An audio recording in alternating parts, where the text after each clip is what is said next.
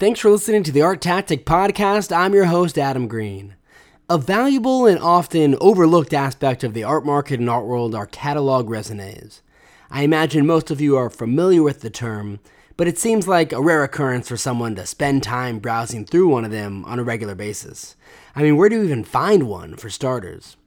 And it's interesting because we're actually beginning to see some innovation here when it comes to these old big books. So in this week's episode of the podcast, we chat with Pierre Valentine, partner at Constantine Cannon, and he's also founder and chair of International Catalog Raisonné Association.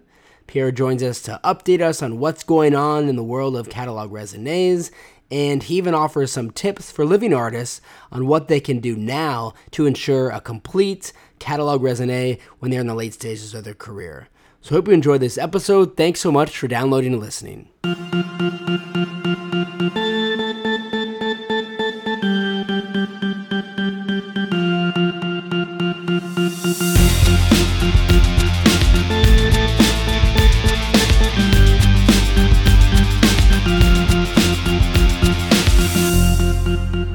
Pierre, thanks so much for joining us.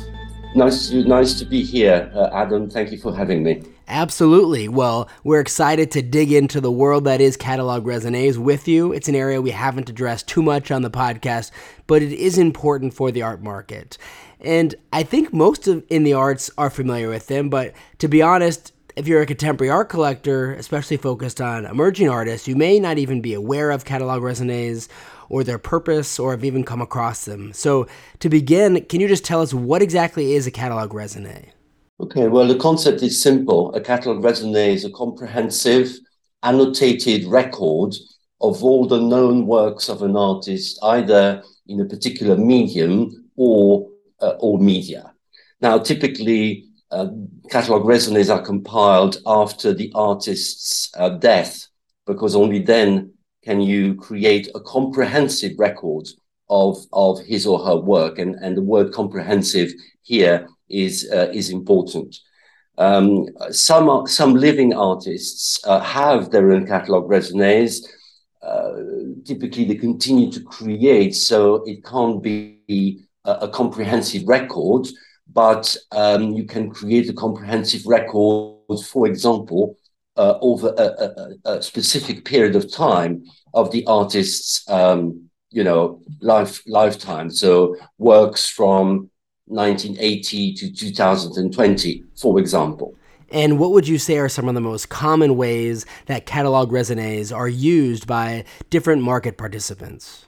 Okay, well, that's a good question. I mean, I would say that an essential tool for the market, the auction houses and the galleries. If you are presented a work and you discover that it's not in the catalog raisonné, assuming there is a catalog raisonné, then that's not a good sign. Now, the questions around catalog raisonnés are, first, is the author of the catalog raisonné authoritative? And there are some examples, I won't name any names, but there are some examples where the author of the catalog raisonné is not considered an authority on the artist, and therefore, the catalog raisonné tends to be ignored. Another issue is if the work is in the catalog raisonné, of course, that is very encouraging. However, there have been examples of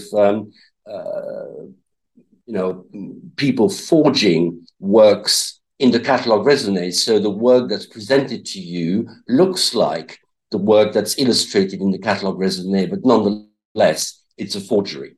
So what I would say is, in terms of the market, it's a very useful tool, but there are some caveats.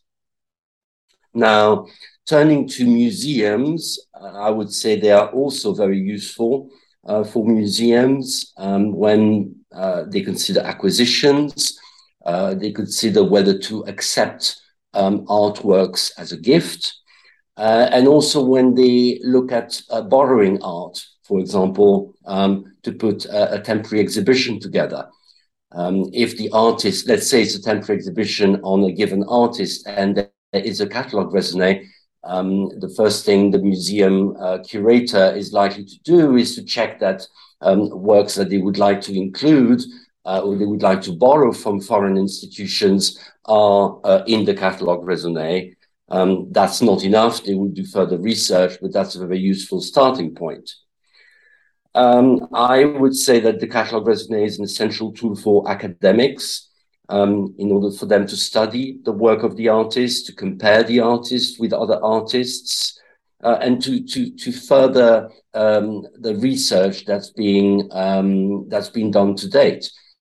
I said earlier that the comprehensiveness of a catalogue raisonné is essential, but it's not unusual for works to sort of appear, if you like, after the catalogue raisonné was written, and quite often there are addendums to catalogue raisonnés that are published over the years to add to the body of work that's in the original catalogue raisonné. And scholars have a role to play in that. And then finally, I would say it's an essential tool for the artist's estate.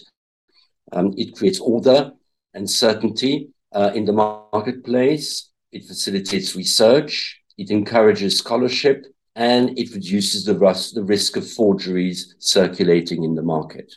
And so you founded and chair the International Catalogue Raisonné Association. Tell us a little bit more about what exactly that association is. What is it that you do? What's the purpose of it? And what are some of the projects that you've worked on? So ICRA, which stands for International Catalogue Raisonné Association, is a forum for scholars and professionals engaged in the production of catalogue raisonnés. The association's aims at facilitating collaboration between projects and the exchange of information about technical and practical aspects of catalogue raisonnés. The idea of ICRA came up because we know that it can take years of someone's life to put together a catalogue raisonné, and it can be a fairly lonely undertaking.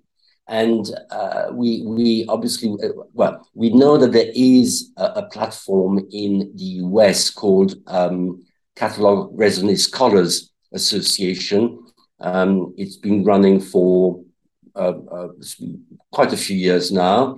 It's very US centric, and we thought that we might that there was a need for a similar platform in Europe and rest of the world.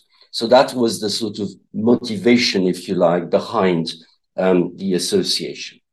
We think we want to encourage the production of catalogue raisonnés.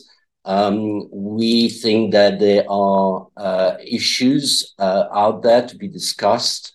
And perhaps we'll come to that, but what is best to have? Is it to have a catalogue raisonné on paper, as has been the case traditionally? Are we moving on to online catalogue raisonnés, and what are the pros and cons?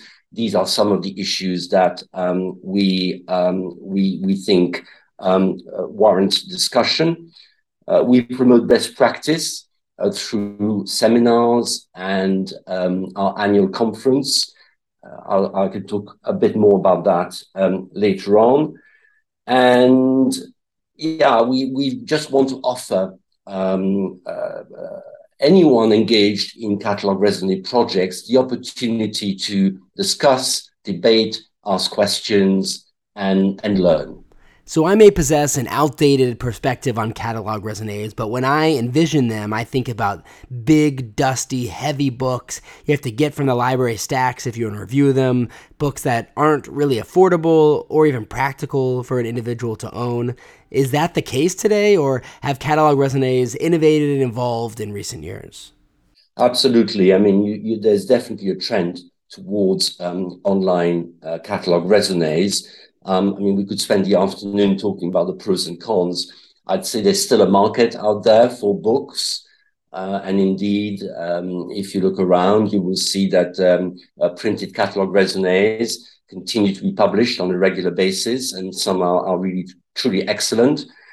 On the other hand, online catalog resumes offer, significant advantages, low costs or no costs.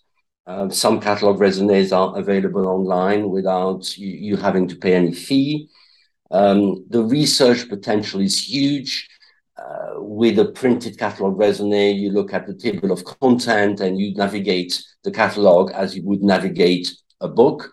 Whereas online, there are tons of search functionalities that can make the research a lot more detailed and interesting. You can organize works in certain ways. I mean, it's a completely new world. Updating the catalog resume can be a lot more straightforward.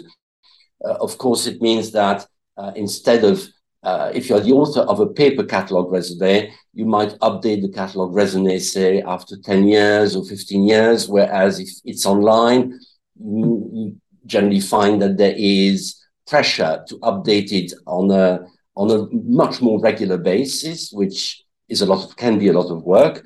But the advantage for the reader is that if indeed the online catalog resume is updated regularly, then when you research the catalog that it is up to date.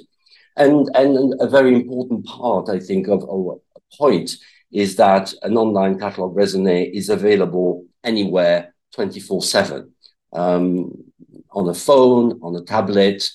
You don't have to be at your desk to consult it. There's a sort of hybrid catalog which the Wildenstein-Plattner Institute in New York have pioneered, I think I'm right in saying, which I think they call it a legacy catalog, which is effectively a paper catalog that's been digitized.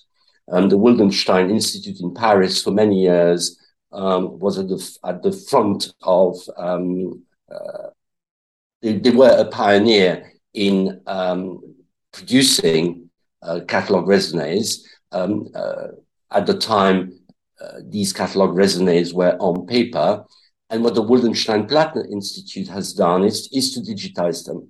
So it's a hybrid because you can't search it as you would an online catalog resume, but it is accessible 24/7 wherever you are.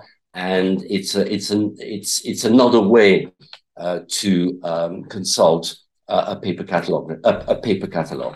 And do you have a sense of how many catalog resumes are actually created each year? There are just so many artists and artist estates. How many of them end up having a catalog resume? And when is it usually considered to be justified to go through the effort and finances to compile one, either by the estate or by the market? Yeah, no, that's a good question. I don't have statistics, but I think what I would say is it's certainly a small minority of artists who have a catalog resume. It's typically, I don't like that phrase, but what the market calls blue chip artists. Artists with a name. In terms of yearly patients, I don't know. I think a good place to start is the catalog resume database of the International Foundation for Art Research. They publish a list of catalog resumes, but also catalog resumes in preparation. And these are very useful lists. And if you're interested, that's a good place to go to. So we do have a lot of artists that listen to the podcast. What is some advice you could give young artists about what they should be doing as their career progresses to ensure that one day, towards the end of their career, they'll be able to more easily create a catalog resume of their work that's full and isn't missing information and can be thoroughly used by researchers and all market participants? The first point, it's probably an obvious point, is to keep an inventory of your work, ideally a digital inventory, as comprehensive as possible. Now, that requires discipline that artists sometimes don't have. if as an artist you don't have the time, the patience, or the inclinations to keep an inventory of your work, then there are people out there who can do this for you. It's easier than it used to be because there are now some pretty good software out there that can be used for that.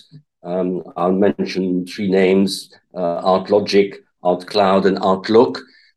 They have their pros and cons, and if you go online, you can read about the pros and cons of each software, but they're pretty user friendly, and it's easier to maintain an up-to-date inventory these days than it was maybe 20 years ago, where everything was on paper. And the second point perhaps is keep records. Keep records of everything you do. Don't throw things away. Letters, emails, publications, even the type of paints you use, because at the end, your archive as an artist will be a fundamental tool for anyone looking to write a catalog raisonné of your work. Pierre, thanks so much again for coming on the podcast and chatting with us about so many different aspects of catalog raisonnés. If our listeners want to learn more about the International Catalog Raisonné Association, what's the best place for them to visit? So the website is icra.art, so ICRA.art. It's a membership association. We have over 150 members now, all over the world, literally. And what we offer our members are an online platform where they can exchange ideas, ask questions, learn. That is a platform exclusively reserved for members. Members have access to what we call the legal panel. In 7 countries, there is a lawyer they can go to if they need legal advice. The first hour is free of charge, and then discounts are available. We offer free networking events throughout the year. Of course, during the pandemic, that wasn't possible, but we are resuming our physical networking events. And then we offer discounts to our annual conference. This year's conference will be on the 1st of December. It will be, the topic is legacy. We're putting it together as we speak. And it's going to be a hybrid conference. So for those who can be in London, they can attend in person. But if you can't attend in person, it will be live streamed, and it is possible to attend it from the comfort of your own home. Perfect. We'll make sure not to miss it. Pierre, thanks so much again. Thank you, Adam. Thank you for having me.